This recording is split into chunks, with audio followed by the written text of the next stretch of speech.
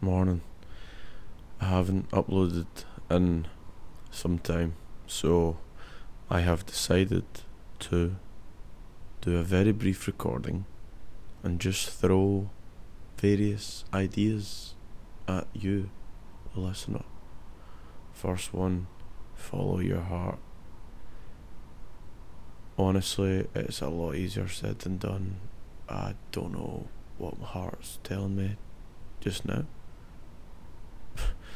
So don't feel any pressure. Your heart has a soft voice, so you need to soften up to listen to it. You can soften up by being kind to yourself. That's the second idea. Be kind to yourself, forgive yourself, realise that the way you have been and the way you are is totally understandable, and it makes sense, and it's okay that that is the case. And thirdly, I don't know if that's a word, but third, treat yourself like someone you're responsible for taking care of. Jordan Peterson said that, and it has stuck with me for a while. No one is going to save you, but you can save yourself. But it doesn't have to be cold and aggressive. I thought that treating yourself like someone you're responsible for taking care of meant tossing yourself into cold showers every day and not allowing yourself to do anything pleasurable ever, which isn't the case.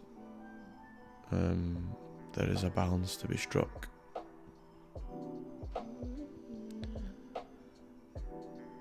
So I've got some jiu-jitsu to train now. I've just started training again and I'm loving it. Also, do what you love, do things that you love. Even if they're not going to give you any money, just do things you love. I'm also going to start learning some guitar with my friend, hopefully, on Sunday, which I'm really excited to do. Do things you love, they're good for you. But yeah, on that note, I need to go. Thanks for listening. I'm glad I did this. This is perfect for me. I could use all of this guidance. I could have used all of this guidance yesterday, and it's only taken a few minutes, and this is the first take. Wow, life is strange. But yeah, keep it real. Say your prayers if you're into praying. If you're not into praying, meditate if you're interested.